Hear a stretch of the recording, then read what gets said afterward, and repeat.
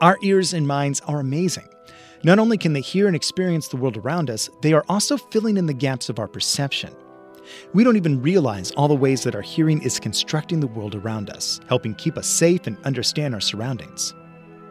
I'm James Stewart, and this is Timeline from VPR Classical.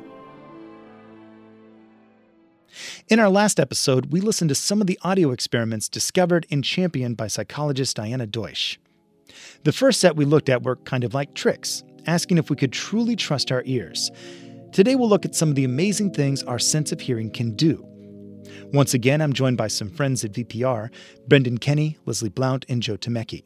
I had them listen to this next experiment called a constant spectrum melody.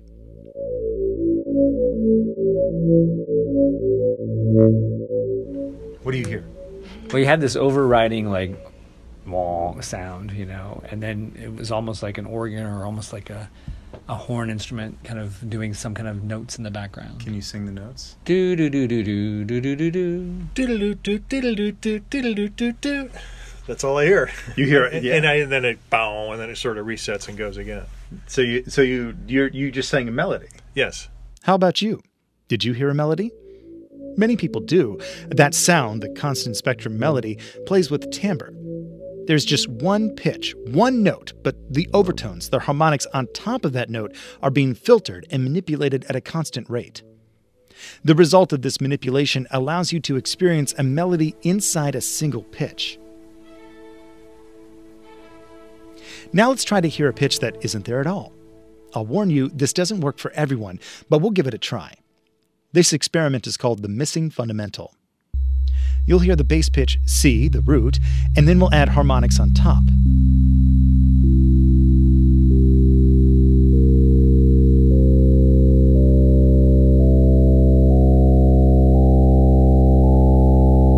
Listen as we remove the lower frequencies. You might still hear or at least feel the root pitch, the C, even though it's actually not playing anymore.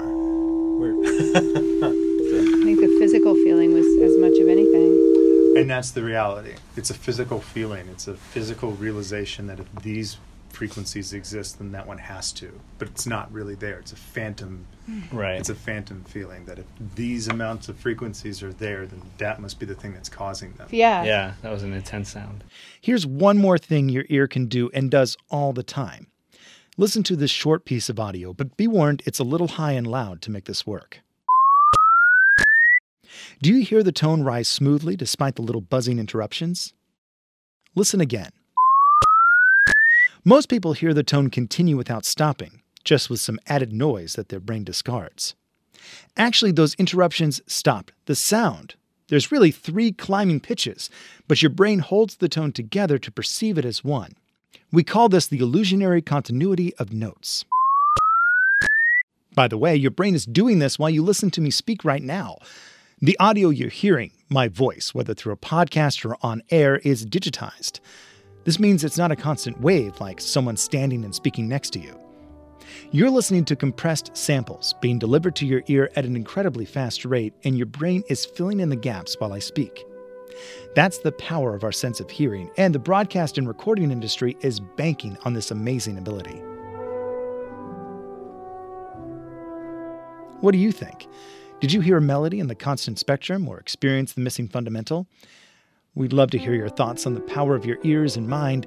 Let us know and follow the timeline at vpr.net/timeline.